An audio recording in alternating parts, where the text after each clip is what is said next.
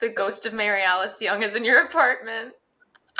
That's how I'm going to start this. Okay. Hey, everybody. Welcome back to We Know What You Did. It makes us sick. We're We're going to tell. Christy Gomez. I'm Summer Moran. You're slaying, you're eating. That's You're hot. slaying. Okay. Anyway, Summer, how was your week? What was your moment of desperation this week? I did a bad thing. I got high. I got high for the first time. Oh no. And I didn't smoke the way, the average bear smokes. I indulged in a little edible, a little lollipop. And here's the thing. The box said 20 milligrams. And now I know that that's a lot. I know I can't handle that much. So I cut a little piece of the lollipop off, but lollipops are hard to cut. So I just waited until there was a little bit left on the stick, and then I didn't eat the whole thing. Now, in my mind, I thought, okay, so I've probably had about 12 to 15 milligrams. Christy, I would not be here today if I had finished that lollipop. I have never experienced anything so horrible in my entire life. I would not wish that on my worst enemy. I will never get high again. My moment of desperation was when it hit. Now, I realized I was high because I went to the bathroom, and for a minute I thought, if I sit down to go to the bathroom, is something going to reach up and grab me? Oh my and then I thought, is this an actual fear, or am I afraid of this because I'm high? Oh, I must be high. And so I opted not to go to the bathroom at all, and I just went to bed. And that's when things got exponentially worse, because suddenly all of my faculties were gone. I couldn't think straight. I could barely see anything. It was also dark. It was 11 o'clock at night. And I had no control over my motor skills. So I just felt like I was endlessly floating and then shaking, and my entire body was tingling. Time disappeared. There's no such thing as time when you're high. And I kept checking my phone to see how many minutes had passed, thinking, okay, this is going to be over in maybe a half hour or an hour. And every time I thought it had been 20 minutes, it had been 2. It was the worst experience of my life. So my moment of desperation in that whole event was calling my mom and saying, Mommy, I'm high. I don't like it. And I kept her on the phone for about 5.5 minutes. And I'm staring into my air conditioner. It's blowing on my face. I'm like, okay, you know what? This is okay. I'm regaining some sense of control. No, absolutely not. It got so much worse. I didn't think it could get any worse, but I just suffered. And I went to go lay down on my couch, and I'm looking around the room, and I kept having to ask myself if I was in my living room or my bedroom. I didn't know where I was. It was the worst experience of my entire life. I would never want anyone else to suffer that way. Summer, I just want to thank you for your commitment for doing all these crazy things to have stories for our desperation segment each week. You got it. Anytime. Inspiring. Wait until next week when I start Quaaludes. Hey, Summer, what drugs did you try this week? Oh, gosh. No, and I mean, I feel like it was such a missed opportunity, because now that I've taken too much, I don't think I'll ever try anything again, even if it's just 5 or 10 milligrams. Now that I've seen the worst of it, I'm not going to trust anything that could potentially be bad. That's probably for the best. Yeah, at least I did it. It's just, it wasn't even cool. I didn't even feel like a cool kid. I was writhing on my couch. No, weed is a weird. Thank you, Dare. Like I don't know. I've never like wanted to try it. I just don't get it because people just kind of like zone out. Well, yeah, and I specifically wanted it to like focus and for meditation because when I lie down and meditate, I cannot get the thoughts to stop coming in. And so I kept trying to lay there like with my eyes closed and I felt like I was on another planet. I was like, how does anybody enjoy this? No, that sounds absolutely horrendous. I'm sorry you had to go through that, but thank you for your I lost it. You think I was on weed? She's on weed today. No, and if there's one thing I do, it's commit to the bit. So why don't you make me feel a little bit better and tell me about your moment of desperation this week? So my moment of desperation, honestly, I've had a pretty boring week. I just went to my job and came home we recorded our last episode a little late. So in the 3 days since we've recorded. And I had one story from this previous evening that I cannot have recorded that I just told Summer before we hit record. So instead, I'm going to use this time to call out some of our friends, Summer, because in our first episode, we named people who we thought would be listening. Yes, we did. We thought we'd only have 3 listeners. We have actually a lot more than that. So we're more successful without these people. But I want to specifically call out Liz, Hannah, and Annette. 3 people who I really thought would listen. And I know they didn't because they would have said something about their call out because I didn't tell them anything. I know it. And I was sitting next to Liz on my couch a couple days before I started to feel my life end. And I said, have you listened to the podcast? And she said, no. I'm sick. We have to drop all these people. So Liz, Annette, and Hannah, welcome to your tape. And I know you're not even going to hear this. You're not going to hear this. And they're not even going to know about this until months later when this podcast is making millions of dollars. And they're like, oh, yeah, I love your podcast. And they're going to be like, wow, no wonder they haven't been returning my calls in 6 months. I mean, I can't really blame Hannah. She has a son. Her dog. Yeah, her son. So she obviously can't listen to certain explicit material with her son dog in the room because it would be inappropriate for a dog of his age. Liz is a nurse, I guess, so fine. She has off weird hours, but Annette has no excuse. She works from home. She has no excuse. Annette, prepare to die. And then I'd like to shout out to our day 1 listener, Madison De La Garza, top billing star of Desperate Housewives. If she can listen to this podcast, so can our best friends. Yeah, Madison Slade. Everybody else did the opposite of that. They unslayed. What do the gays on Twitter say now? They're allergic to serving. I did not know that was a thing. You've never seen them say that when a celebrity like looks bad. They're like, she's allergic to serving. Oh my god. So that's my yeah, you should. So that's my moment of desperation this week. Liz, Hannah, and Annette. Oh my goodness. So get on the ball, ladies. You heard her. Yeah. Or did they? Welcome to the episode. Let's get into the episode. Welcome to the episode. Let's get into the episode. This is the end of the mixtape. The end of the mixtape. This week we're on episode 3, season 1. Yeah, that made sense. Can I say something? Yes. This episode is titled Pretty Little Picture. Now, 2 things about this. First of all, can we go back to naming episodes? I feel like we don't see this anymore. It's really just like, because we're on streaming mostly, episode 1 through episode 8 or episode 12, like what have you.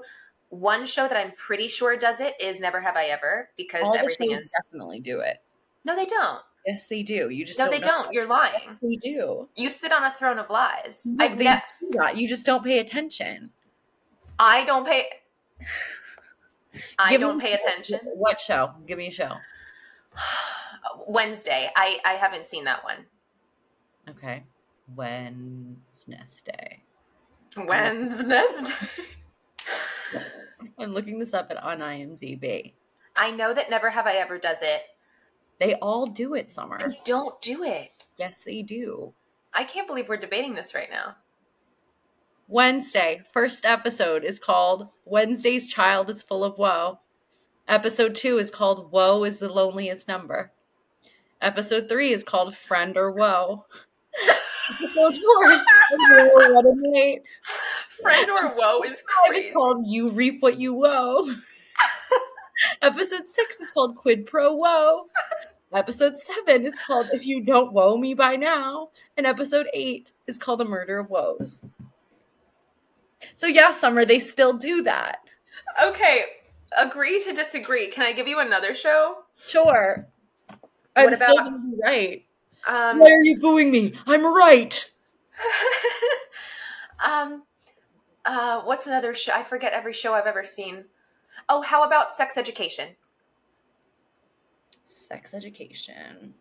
That might be different because it's British, though. They all... No show is going to call something episode what? Okay, I stand corrected on Sex Education. These are episode 1, episode 2, episode 3, but that could be an aesthetic. There it is. That could there it is. British. What about Manifest? Looking at Manifest. Yeah, look at Manifest. Touch and Go, episode 1, season 4. Episode 2, All Call. Episode 3, High Flight. Episode 4, Go Around. Okay, those are stupid names, though. They are stupid. This one's cool. Full upright and locked position. They're a little lazy. They're lazy. There's no whimsy. There's no creative spirit. There's no juice to it. I think Wednesday had some juicy ones. Everything was woe. Well, they do that. A play on woads, if you will. Yeah. I thought the recap was excellent, but again, there was no music. Yeah, right? After you notice, it really stands out. Yeah. We also started out with Mary Alice being incarcerated. Did you notice that? Did you say incarcerated? I meant and wrote down incinerated. Yeah. Mary Alice behind bars. Yeah, I wrote that she was a jump scare. Yeah. I thought that was a jump scare. I guess I just forgot that shot was in there, but it made me a little uncomfy. I've never noticed that. And I think because I've never watched this week by week. Like every single time I've ever watched this show, I probably watched the first 3 episodes like back to back. So by that time I was like kind of half paying attention. But I was like shook. Feeling ill. I was shook at seeing her being incinerated. Yeah. I aim to forget that. And then right after she gets incinerated, she goes into her little monologue about Bree and how she's like, I thought her life was perfect, and now I see from beyond the grave. Yeah, it's just like that in the transatlantic accent. They all have transatlantic accents in my mind. Oh no, Bongo! You ate Susan's earring again? Bad dog. Oh, Bree and her terrible husband. When are they going to get a divorce?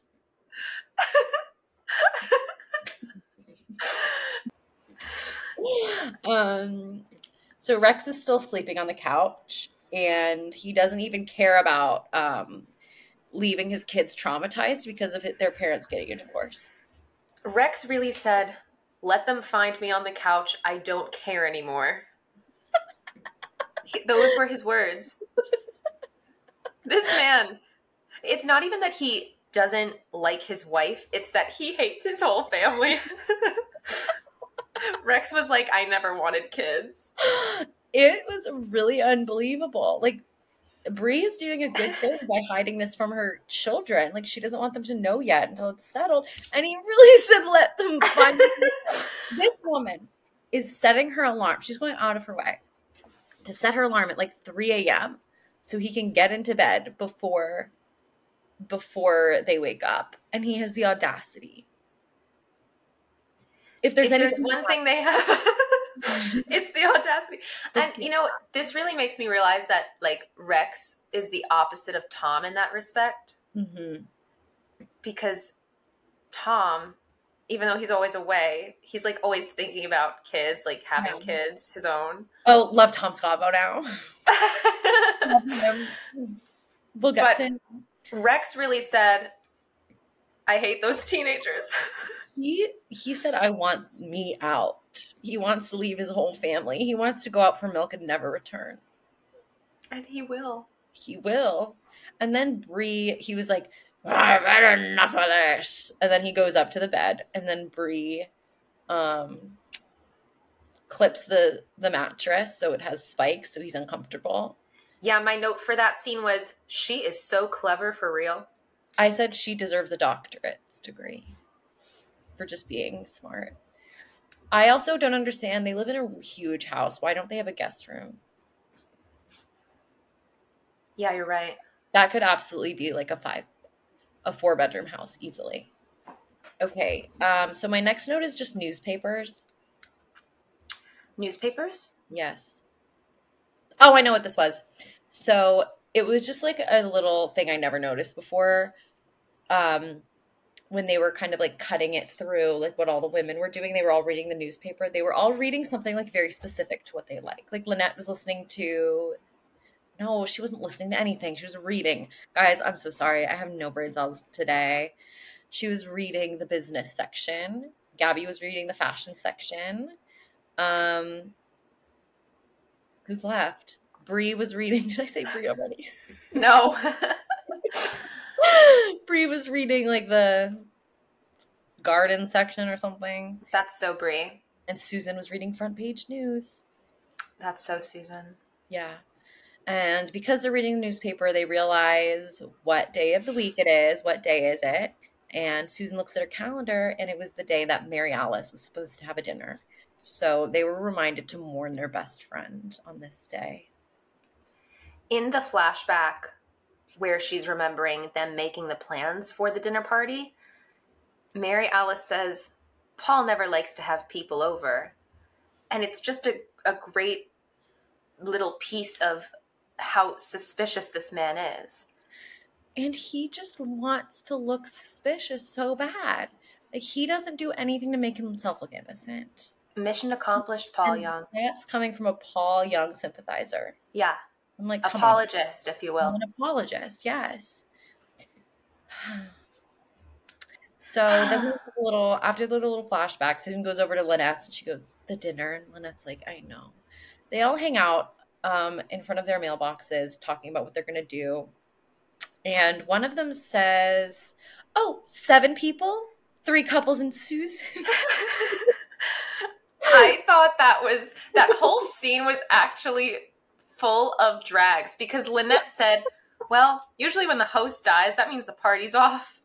I know. It's like be a little. Actually, I'm not mad when Lynette says it. Yeah, Lynette can say whatever she wants. She can say whatever. She can say and do whatever she wants. But yeah, they dragged a little bit. This was like the era of dragging single people.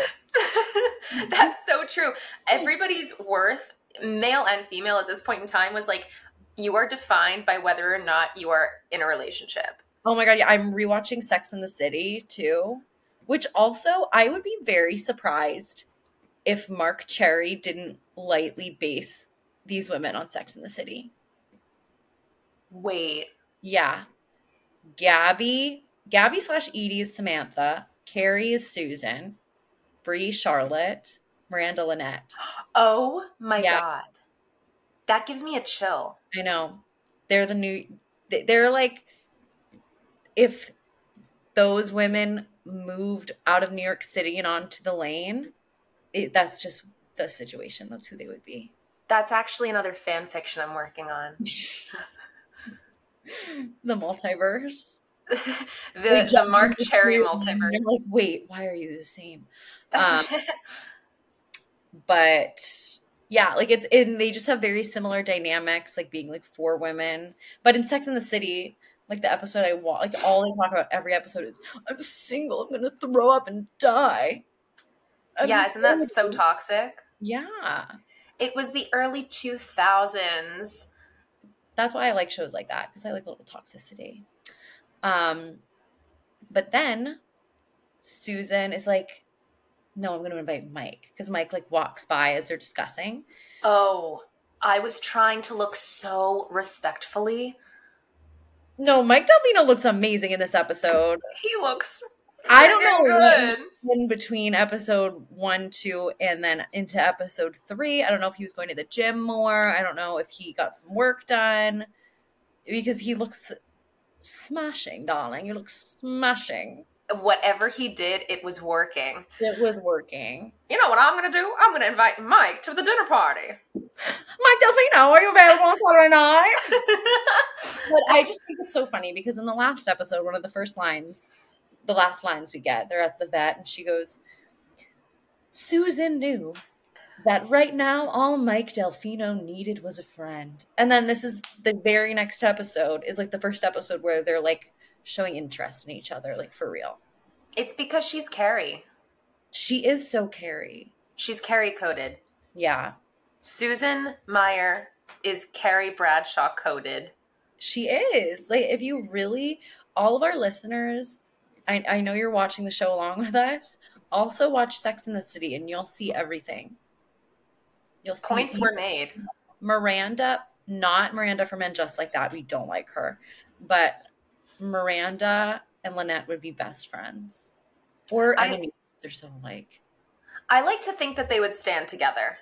Yeah.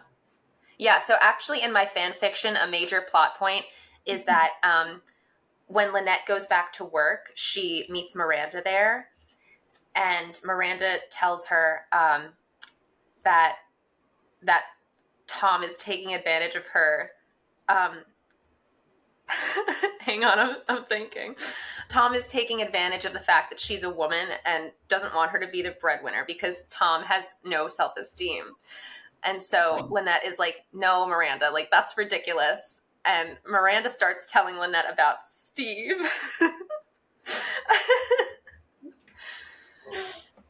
And that's when things go really downhill. Half of this podcast is just us creating new scenarios for these characters and incorporating the multiverse. Yeah. But yeah, Tom and Steve are very each other coded too. Like Steve is like, I'm a bartender and I'm kind of a loser. And Tom is like, I work all night, I work all day, but I'm still a loser, I have to pay. That's kind of weird. Yeah, a little bit. I think Tom is less losery. Yeah, for sure. So then wait. Oh, so then we get to all of the women inviting their significant others to this dinner. All of them are whining about it except for Mike. All of them are like, I don't want to go. Carlos is like, I have to work late. Tom is like, I'm tired. Who's the other one? Rex is just Rex. And Mike is like, wow, that sounds amazing. I'd love to go. Again, more points for Mike Delfino. My note for this sort of montage of the women asking their husbands about the dinner party is Lynette lives in a pigsty. Oh my God. The attention to detail in her house is immaculate. It looks horrible, which is exactly how it needs to work. But like she looked so tired and Tom was being a jerk. My jaw dropped when he said, do you remember what it's like to work a 60-hour work week? He said that with his whole chest. He did. My note for that is just Tom Scavo, exclamation point. He's tired, frowny face. And then I wrote disposable rent a video. Like this show, there was 2 things he said in that scene that actually like aged the show a little bit, in which he said, let's rent a video and stay home. And can you develop this disposable camera? Oh, I didn't even catch that. I know. I'm catching so many things, just like really like intently watching and taking notes that I've never noticed before. Yeah, and it really isn't that long ago when you think about it. Yeah. Only 20 years. Yeah. It's not like the 70s. But do you know what's sick? When we were born, 20 years prior was the 70s. That's actually not braining in my brain, but thank I you. know. Yeah, it like whenever I think about the passage of time, it really sounds like I'm on weed. Christy, let me tell you, if you don't want time to exist, that is what you do. You take a little edible, you take a little too much. You will not know time for at least 2 hours. Maybe I have to take weed then. But I really don't want to. Take weed. My next note is just Rex stupid. All the men are trash and none of them say yes. Yeah, my note is the husbands being so averse to a simple dinner party is insane. They act like it's the end of the world. You're going Like to you're have just dinner with your friends. walking across the street. Yeah, And we relax. see them all interact. I think what we found was missing in the last episode was there wasn't enough interaction with like the core women, because this one they were together like just enough, but they still had their own storylines going on, where I liked this episode so much more. Right. I actually had a note about that. Yeah. I'll get to later Mhm. because it happens during the dinner party. But yeah, that's a great point. Yeah. So because they're all going to this dinner party, which is just simply across the street, Julie. Julie. Julie. Julie needs to go stay with her dad, Carl. It's also really crazy of Mark Cherry to write a Carlos and a Carl. I thought that too. It's like writing 101. You know, Yeah. characters. Yeah. Our writing professor in college would have his head. No, she'd freak out. Maybe this is why we never learned this. But yeah, it's Carl's debut. He is number one misogynist, desperate houseman of this episode. Desperate houseman. He is Close. public enemy number one. Yeah, Carl. I'm such a hater because I actually wrote down here, he called her petulant. Big word for Carl. I hate him. See, he's one of those that I can't hate. I hate him now. I know how I feel about him later. Yeah. But in this moment, at this point in time, which doesn't exist, Yeah, I hate him. he's so bad, and he brings along his little secretary girlfriend Brandy. I love Brandy, like, of course. And Brandy just like throws a soda can, and Susan picks it up and throws it at the car. Mike's just watching. When Susan kicked the can and it landed in front of Bongo, I thought the dog was going to eat it again. And I've seen this show, but in my head I went, oh no. Susan's going out of her way to kill Bongo. That's an entirely separate, like, that's the spinoff is Susan trying all these different methods to kill Bongo. She has a little Colleen Ballinger in her. Summer, at this point, you need to start a Wattpad. Wattpad. Wattpad. You need to start a corresponding Wattpad. Wattpad is taking me out. Wattpad. It's not Wattpad. Wattpad sounds like something Bongo would go on. I've always called it Wattpad. Anyway, but this scene with Carl and Susan and Brandy, I don't know if listeners will care about this, but my pilot that I've been like writing and rewriting for the last year, the scene, I have like one scene in particular that as I was writing it, hey, when the writer's strike is over, if anyone's interested, Mark Julie, I like thought about this scene with Carl and Brandy and Susan, because it's just so iconic in my mind. Yes. And that like one character in particular, like that is Carl to me. It is honestly a great scene. Mm-hmm. I think this whole episode does have some really good dialogue. Yeah. But I mean, just everything about this scene is pretty perfect from a writing standpoint. There's also more like action in this episode, which I think we were lacking. Yes, for It was just sure. too much like talking and therapist stuff. And this one, there's more like physical comedy. Right. Um, so then we get to Paul and Zach. I wrote Zach freaks me out. Freaks me out more than he usually did this early on. Yes, me too. Like I don't know. He's like he's giving school shooter. Christy, I thought the same exact thing. Like they're all so lucky that they still had the assault weapons ban in 2004. Yeah, I but I mean, Zach, well, I don't want to jump the gun, no pun intended, but like Zach finds the revolver. He really seemed like he would.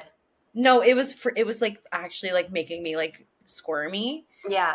But when they're at the table and Zach is like, why won't you just put mommy in your paper that she's dead? And Paul is like, no, she did this to herself. I don't care. I was like, oh, again, I don't think I've ever paid attention to that scene before. Right. Because it's new to me. Right. One thought that I had while watching this scene is like, I know that he's not, but Paul looks so much like the dad from Phil of the Future. Yes. That is like a thing, yeah. Especially in that scene. And I went to go cross-reference because I remembered that he wasn't the same guy, but they do look so similar. And if you look at a picture of, I think Craig Anton is the other actor. If you look at a picture of him now, he looks nothing like Mark Moses. Really? But look at, younger pictures of them. I honestly think they're so interchangeable. And how iconic would it have been if Paul Young was Lloyd Diffie? Well, I think the shows were on at the same time. They must have crossed paths. I'm never going to tongue out again. They must have crossed paths at some point because they were both working for Disney at the same time. Like they must have met at like an upfront. I hope. Well, I want to say, I wish there was a picture of them, but I couldn't find anything of them together. Yeah. Well, we're gonna have to ask when we get Mark Moses on the podcast. Which actually, speaking of Phil of the Future, that brings me to my next point because the next scene is Gabby and John making out at the house, even though in the last episode there's a lot of plot holes between episode 2 and episode 3. I'm not gonna didn't know what was going on at that point in time in the writer's room, but episode 2, Gabby's like, you can never come over again, like this has to happen at your house. Right. Episode 3, she invites him over. So well, she can't help herself. They're making out at her house, and there's a little girl watching the window, and I said, finally somebody's done. Somebody sees, somebody is on the same wavelength here. And for some reason, I feel like we never see this girl again after this episode, but in my heart, that's Martha Huber as a child. I think Martha Huber took Phil Diffie's took Phil Duffy. Is it Duffy? Phil Diffie's time machine. That's why it was broken in Phil of the Future. And went back and got herself as a child to terrorize Gabby and John. She really did. My note for this scene is the Girl Scout is a jump scare. She is. She's like Darla in Finding Nemo. Yes, I really just thought that she was there to like sell cookies because I haven't seen this episode in a long time. I remembered her right away. But okay, there's something wrong with her because she's just standing outside this woman's house for no reason. You know what? Maybe Martha Huber, that is her. And then when she grew up, she invented a time machine to go back to Wisteria Lane and crack all the cases because she observed as a child. Because she's a woman in STEM. Because she's a woman in STEM. That Gabby and John, that triggered her whole life, her whole adolescence. She made no friends, did not know how to socialize, built a time machine to come back to Wisteria Lane as an adult and be like, I know what you did. Well, and think about it. Martha Huber is not in this episode. Yeah. As an adult. Exactly. That's what I'm saying. Like, there has to be some connection, and one day we will ask Mark Cherry. We have to write a list of all the things we have to ask him about. He's gonna be Oh, like, it wasn't that deep. We're gonna be like, what do you mean?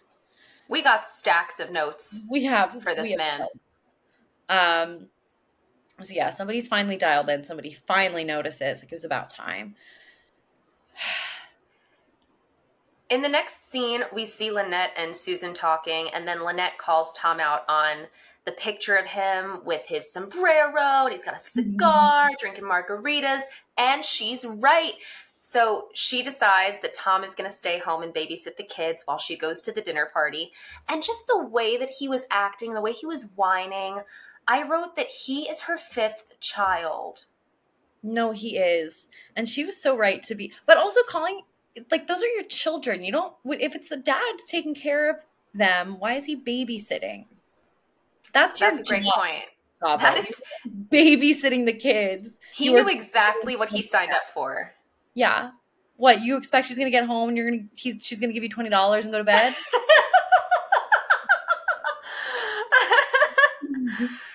Oh my god, that's hilarious. You need a ride home? No, you're not babysitting. And he thinks he's gonna have an easy little night. Also, I don't know if this was just Mandela effect, but I swear that there was a scene of Tom at the house when the kids are like running around being crazy, and he's like, because we don't actually see him babysitting the kids. Wait, you're right. I was very surprised. I thought we did. It just like later cuts to him being like, they were terrible. But I would have liked to see him struggle. I do have a vague recollection of seeing him struggle, so I know what you mean. Maybe that's later. Maybe. But I don't know. I was surprised that they didn't like do anything. Maybe it was left on the cutting room floor. Mark Cherry, if you want to send us unseen footage for us to review for bonus episodes on our Patreon, send them our way. I'll give you my address. She really will.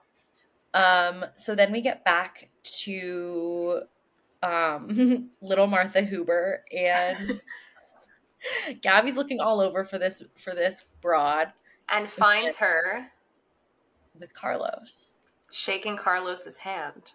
I wrote they're besties already, and she's freaking out. And her name is allegedly Ashley, but we know it is Martha Huber. Actually, the spinoff series is called Allegedly Ashley, and she looks like she's straight out of The Shining. She does. I wonder what she's doing right now. The actress? Yeah, we have to find her. I hope she's well. I did write that, like, I was sort of making fun of this kid, but then I realized I think I looked like that too. This is such a funny scene. Mm-hmm. I mean, it's just a Am I high? It's just comically genius. Little Martha Huber, like, she's talking and she just goes.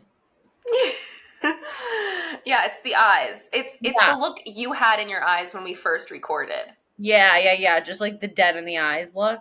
But no, she's like staring her down. She's like. Yeah, there's a little anger, a little flicker of anger back there. Yeah. Like a rabid animal. Yeah, Tofu. Speaking of animals. Oh my God. Is he okay? Yeah, he's eating this piece of plastic. I hate when they do that. I think. Like, he's well fed. I know. So is she. She's always eating plastic. No, it's so annoying. I had to take a huge piece of plastic, like, fully out of his mouth once. It was bad. But yeah, no, the scene was so funny, and I just love how she barely has any lines, but her face just says so much. Yeah. She's shy. She's like, no, she's just evil, and she's going to turn into a Wisteria-Lane terrorist one day. Public enemy number 2. Oh my God. If they ever revived the show, it should be like Ashley. Allegedly Ashley. Mark Cherry, we have a pitch for you. The scenes are also going a lot quicker. Like, they're shorter scenes, and there are more of them. Yes. Yeah, we definitely got more story, too. Like, I was surprised how fast it ended. Again, because I think I was, like, intently watching. So then we get back to Scary Zach when he finds Mary Alice's pistol. And I think that was just a very short scene, but it really Yeah. freaked me out. I didn't like him finding that gun. He makes my bones feel slimy. No, he's terrifying. We need to get him on. He's terrifying. Let's get him into your apartment. Yeah, we need to get him on the podcast because he freaks me out so much. Yeah. I Yeah. just How does he manage to have so much going on, but also absolutely nothing at the same time? He should have won an Emmy for this, I think. Agreed. So then we go to the scene with Rex and Bree. She did say previously, I don't think I put this in my notes, but that she wanted to tell everybody that they were taking tennis lessons and not in therapy. Right. So Rex is saying, like, I want to do solo sessions so I can talk to Dr. Also, I think in our last episode, I was calling him Dr. Goldfarb. It's simply yeah. Dr. Goldfine.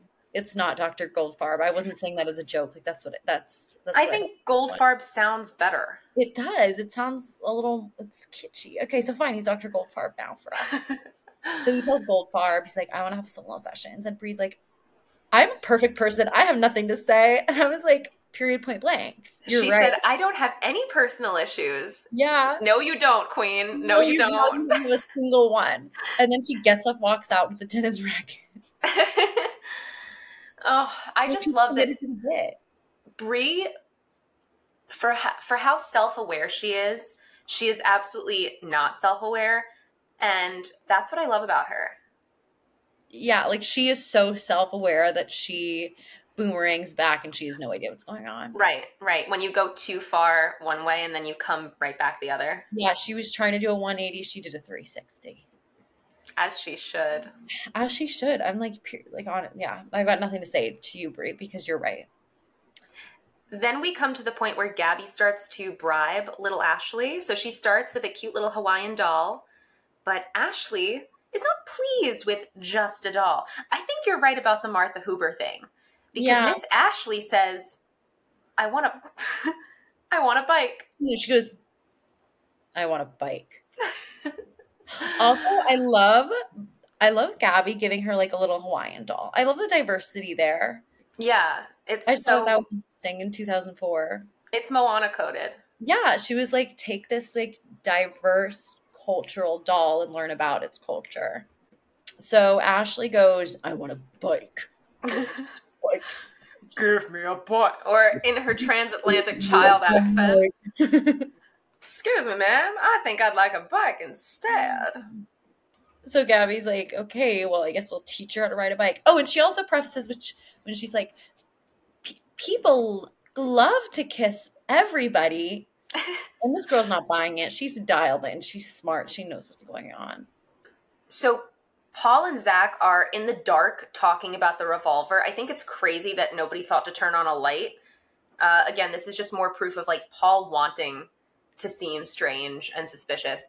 And then the doorbell rings. The way that Zach opens the door gave me the heebie-jeebies because his face is like shrouded in shadow and he only opens the door to about here.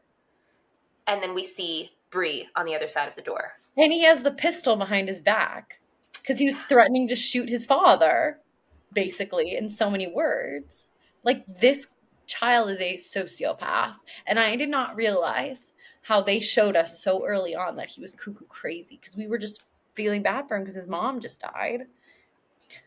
So Bree is just like, hi! And it's so funny because they're having this creepy, like, really, like, bad scene. Like, obviously their relationship is ruined after Mary Alice died. And then Bree's like, hi! Want to give you a dinner party that your wife was supposed to host before she killed herself? And Paul's like, no, never. We're not going to that. I'm never speaking to you people again. And then Zach's like, thank you for remembering my mommy. Yeah, he like does just enough to maintain an air of innocence about him. Yeah. But then he'll do something completely out of left field in the next scene, or just a look that he'll have on his face. Like, this kid has not smiled once. Not that he has any reason to, but I find it jarring when somebody doesn't smile, except for Professor Snape. Anyway, so then So, um, So oh, my next note is Gabby gets the little turd a bike, and this is her moment of desperation. yeah, like she's like, okay, you have a bike, goodbye. And then, um, and then Ashley Martha Huber's like, um, Miss, Miss Adulteress, I don't know how to ride a bike. You gotta teach me. And Gabby's like, oh, maybe one day. And she goes, no. She wants to learn right Right, now. right now. So Gabby's like, damn, okay. And Gabby's in her cute little heels. She's like running down the block, I love how she suffering. needed to casually wear heels all the time. Like, why? Yeah, Why would you do that? she's so inspiring. So then we get to Susan, and she's sitting there looking at all of her family photos. And she just starts to see herself in a new light because she's like, I've cut Carl out of all these pictures. To be honest, if my mom cut my dad out of all her photos, I'd be kind of mad. I don't think Julie does a lot of looking at that photo album. I guess not, but it's like those are memories. And she so perfectly cut him out from all Yeah. of them. She I was made like, a what is wrong? perfect circle on his face. Perfect circle in every single one. I was like, you're The so crazy thing is that she only removed his face, but like left his body in the pictures. yeah, at least cut him out of the whole thing. Yeah, otherwise he just is giving headless horseman, and it's really creepy. Next up for Susan is confronting Carl and saying that she needs an apology. And Carl turns into a master gaslighter because he never apologizes. Instead, he says, the heart wants what it wants. The heart wants what it wants. And that's all he can think to say. Also, make note that Susan right now is in a towel. Did you say that? Oh, yeah. Well, I was going to get to that. But Okay. yeah, so Susan is in just a towel. And she rushes out because Carl goes to his car roll.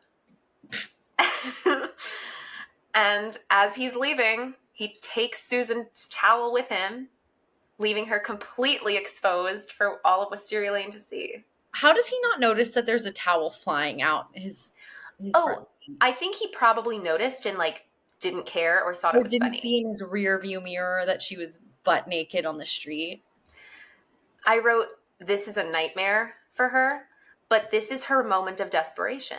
Yeah, I love Susan again. Like, I think she's like annoying in the first 2 episodes. I don't think they had found a stride with her yet. Right. Because this is so peak, like, quirky, a little off, but funny Susan, like, lovable. Yes, yes. Like, I really loved her in this episode. And I'm also a Terry Hatcher stan. So when she's running around her house, she's locked out somehow, can't get through her windows. Yeah. She takes refuge in the shrub attached to her house. Mm-hmm. And who comes along but the man with impeccable timing, Nicholas Delfino. Mike Delfino's literally staring out his window the whole time, and he sees naked, and he's like, oh, I have to go. I have to run over there. Like, what is that timing? God, I love him so much. This is the first time you really see them, like, connect. Because the first 2 episodes, it's Susan, like, chasing after him. And he's like, I'm new to the neighborhood. I'm just a plumber. But this I'm just a plumber with a dog. I'm just a plumber with a dog and a dead wife. And a dream. Shane?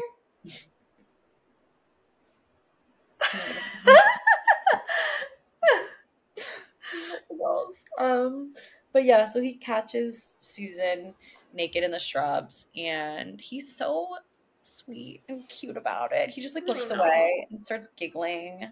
He's giggling, kicking his feet. He makes me giggle and kick my feet. Same. Like, I love him.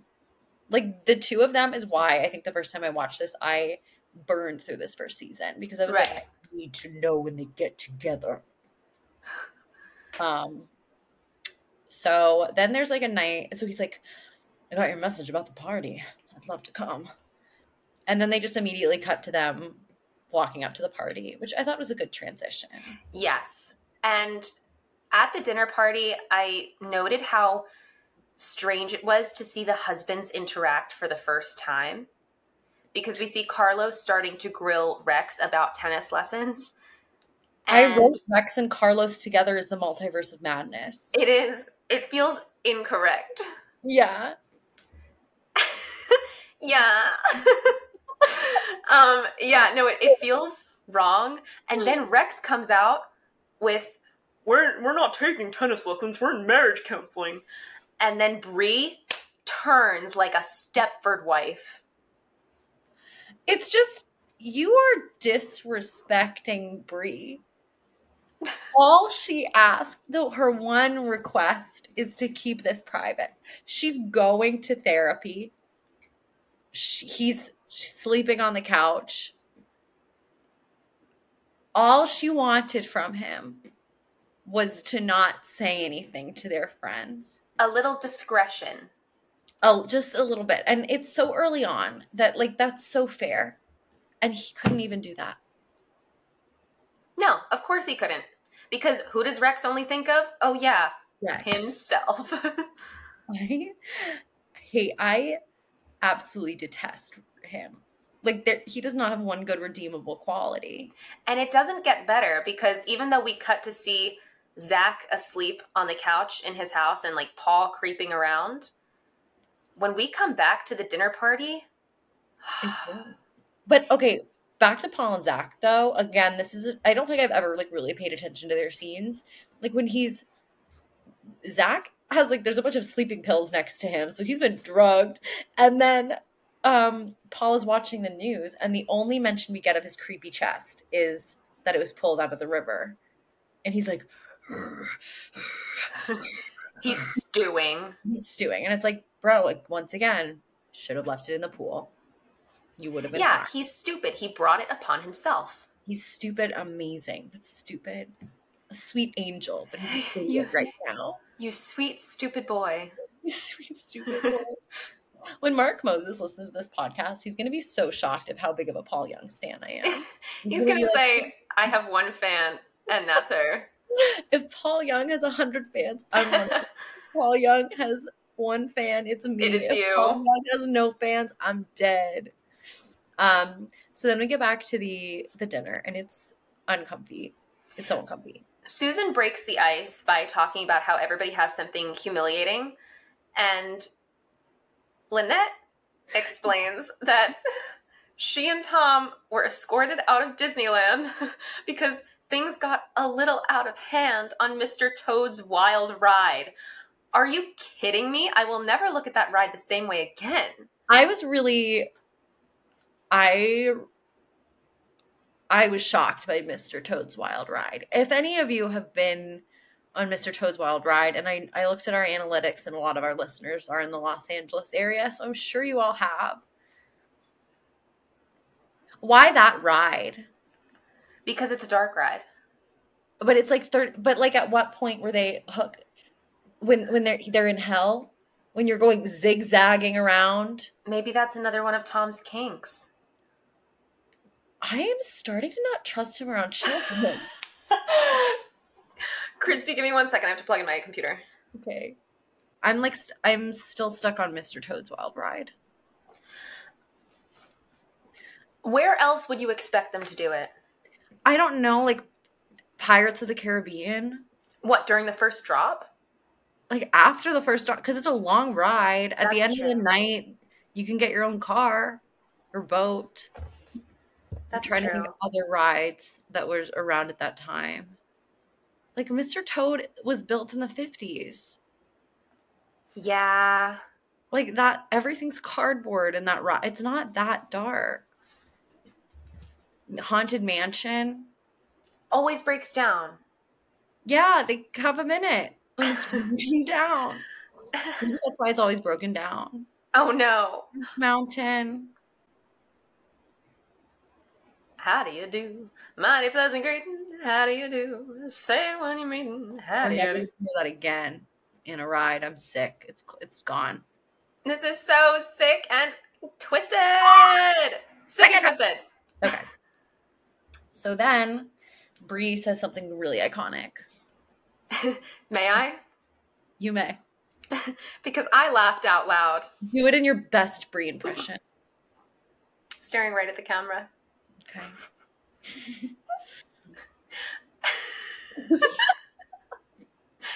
Rex cries after he ejaculates. I think it's more. Rex cries after he ejaculates. Okay, now do it with a little bit more like grit. Rex Okay. cries after he ejaculates. Rex cries after he ejaculates. She was so out of pocket for that. Oh my god, she should have been. Like, this was her moment. No, She because deserved that. silence fell over the room. I had secondhand embarrassment. I almost couldn't continue watching. It is just amazing because this is when she really starts to unravel. Yeah. And it's like, Rex, all you do is disrespect her so he can do the same thing. She can do the same thing.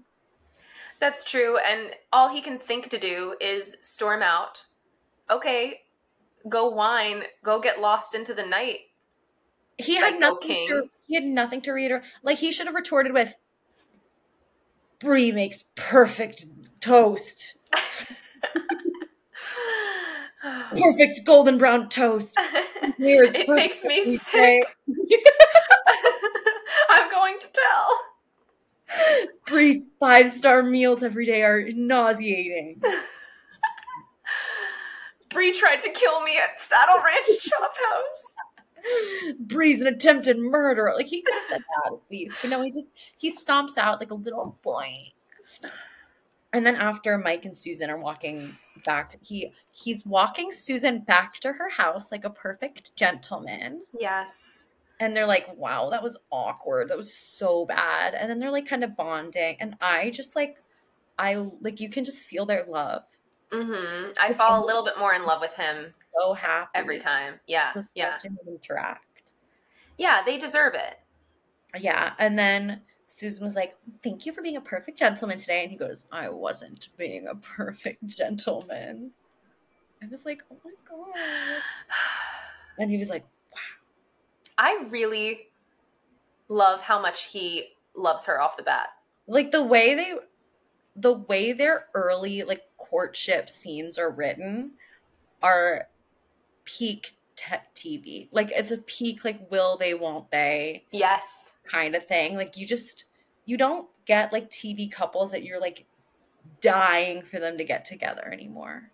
That's so true. I actually can't remember the last TV couple that I was really rooting for. Maybe in 2017 on like Great News or something, but that show was so short-lived. Yeah. And nobody else watched it. I was the only viewer. Because new shows they don't have like 22 episode seasons anymore. They don't have the time.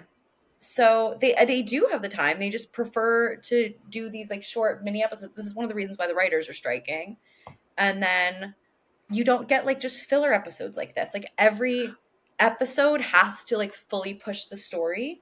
Right. Like, and you would never get something fun, just like a dinner party. Or but like that's what I mean. Like, if you don't have the room for 22 episodes, how can you have those moments of filler, of fluff, of the things that like really make you say aw, that don't necessarily push forward the story, but that make you fall in love with these couples? Yeah, and you just slow it down a little bit. We just don't do that anymore. And we just need to bring it back. Yeah, so that's like these are our first moments of Mike and Susan. And it's just like, I'm giggling, kicking my feet every time they're on screen together. Like, I'm so excited. I just want to watch their scenes.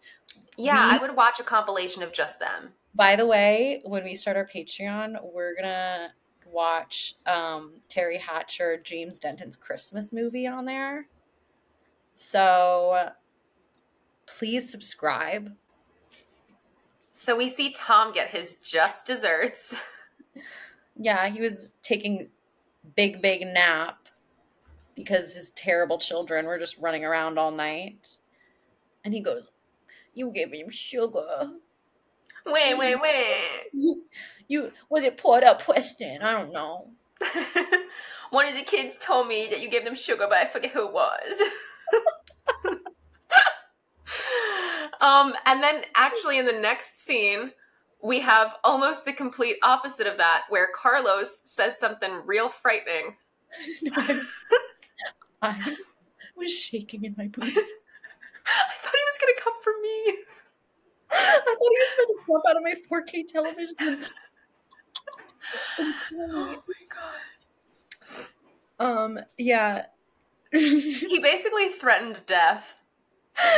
So basically, yeah, Tom and Lynette, she comes home and he's like, Oh, they're just like a cute, normal couple. Carlos is like, Bree is a horrible woman. If she ever talks to me like that, oh, she'll have another thing coming to her.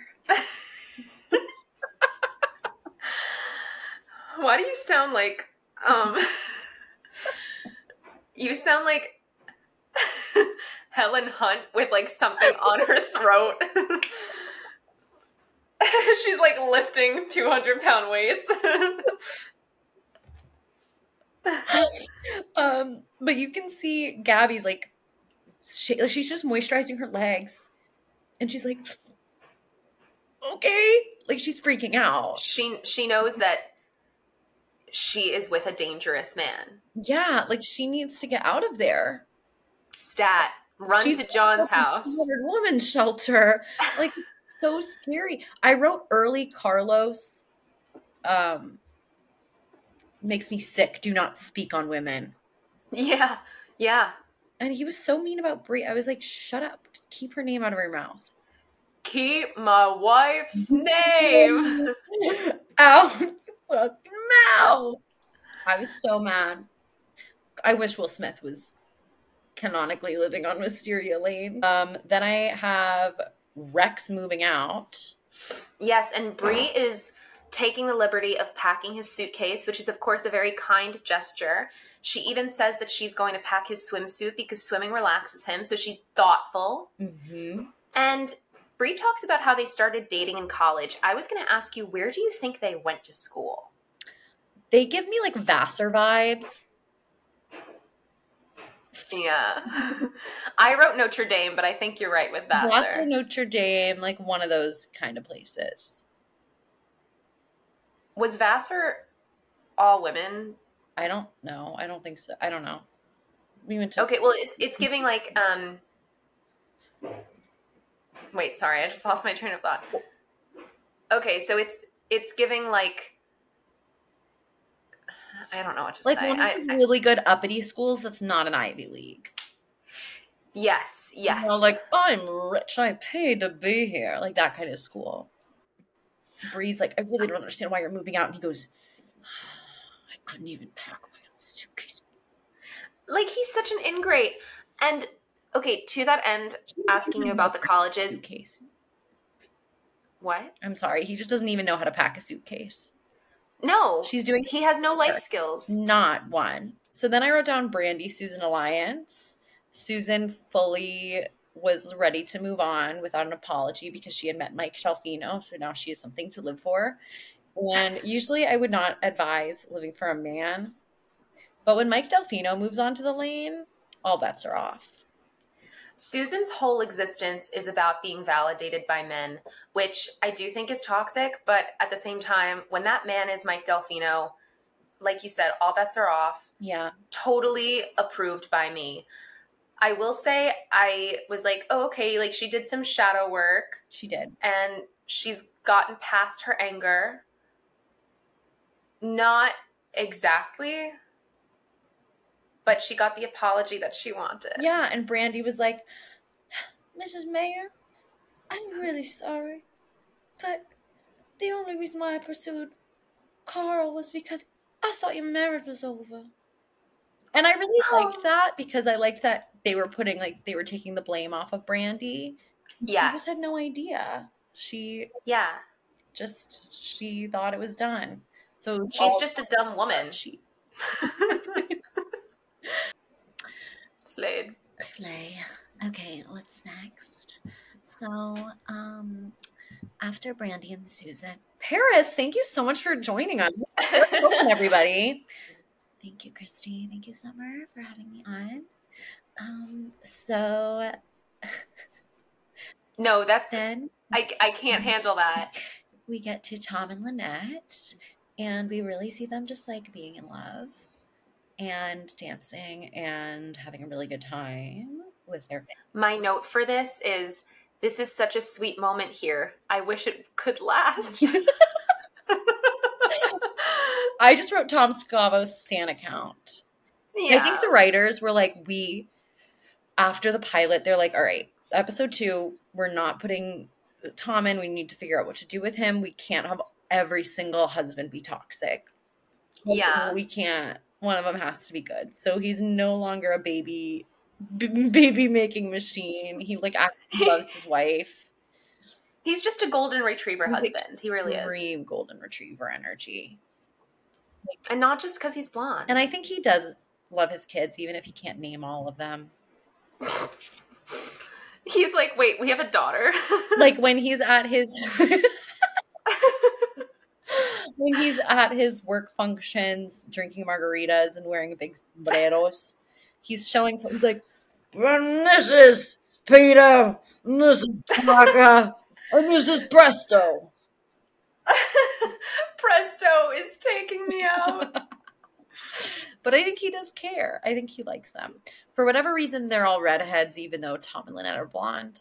So, Yeah. Lynette, you are explaining to the And there's actually like nobody else on the lane that has red hair until Catherine comes along. Yeah, so I guess we'll never know. I guess we'll never know. I was gonna do that, but I couldn't make like 3 references of pop culture in a row like that. No, you could. I would. What was I gonna say? I don't know. I think the next scene is what I would call Bree's moment of desperation, because she goes back to the marriage counselor in a tizzy. She's frantic. She's sweating bullets. She's like let her guard down. She's like, you need to tell me what Rex is saying. Please, I can only fix my marriage this way. And he's like, no. I do feel bad for her right here because she has no idea what to do. And the only thing she can think to do is go to this marriage counselor, Dr. Goldfinch, in the middle of the night. And he's like, do we have a session now? It's like 9 o'clock at night. I don't think it's the middle of the night because he says, I have a client waiting, Bree. Yeah, but I just figured he had like a late client. That doesn't make any sense. You're like... So you think it's before 5 p.m.? Yeah. I don't, because if you look at the windows in that scene, it looks dark. It looks like the sun has set. Well, it's fall. Your fall. Maybe the sunset. This entire hour podcast is just me proving Summer wrong. Incorrect. Anyway, I also wrote that she's wearing pink because she saw Barbie. We know this now. Yes. That's like her showing, like, yes, I did see the Barbie movie. So he's going to go talk to his client to potentially fit Bree in. But that's so unfair to the original client who, you know, is probably Zach Young. It probably like, is. Zach Young is like, I don't need a marriage counselor. I need just like a life counselor, please. He's like, please, I just need answers with my mommy. And then cracking myself up. And then Bree is like taking it upon herself and she goes into the tapes. Rex's tape, amazing. And then she sees Mary Alice's tape. And she grabs that, but leaves Rex. Girl, you could have taken both. Yeah, it's not like there was going to be a space in the shelf either way. But maybe he was like, oh, a dead woman's tape. And he would have noticed if Rex's tape was taken after she ran in and demanded to be seen. So then he comes back and he's like, I'm so sorry. Zach Young needs to come in right now. And she's like, oh, it's okay. I got what I needed. See you tomorrow. Yup. Bright and early. She did that. Okay. She did that. But Dr. Goldfarb should have realized something's up if he was a good therapist, but men never are. Dr. Goldfinch is doing the best he can, but he will never be Mike Delfino level. He will never be in tune with women the way Mike Delfino is. He will never, yeah. So then Bree goes home and we cut to later in the night, all hearing a noise. They all look out their window. Paul Young is loudly nailing a for sale sign in the middle of the night. Like, why didn't you do this in the middle of the day, Paul? Like, every morning he wakes up and says, how can I be creepy today? Right. Right. He looks for occasions to be horrifying. Yeah. He's not, It's really hard for me to defend this man, but I'm still going to. Paul Young, I cannot keep defending you. Like, you're making it really hard for me, but I'm going to keep defending you till death. But again, he reaps what he sows. And he nails what he hammers. Slay. So that's our episode.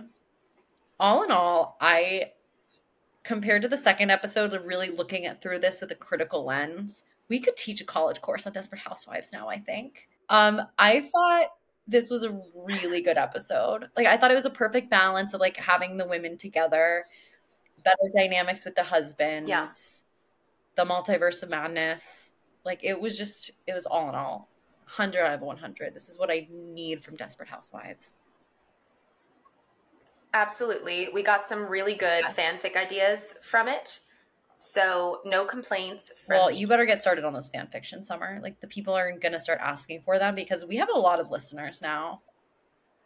We have so many listeners. They all want to read the fanfic. And you know what? I think I'll just cancel my plans for tonight. Work on these fan fictions. So follow us on Instagram. We are going to tell, and TikTok. We are going to tell pod. Make sure you leave a comment.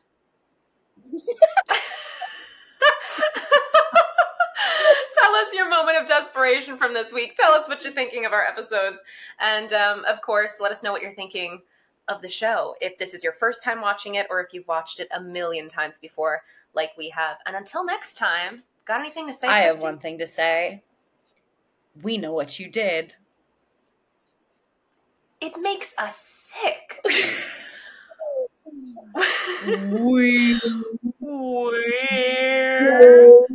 going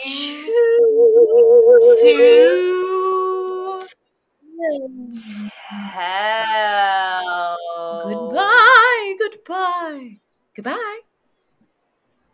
Goodbye.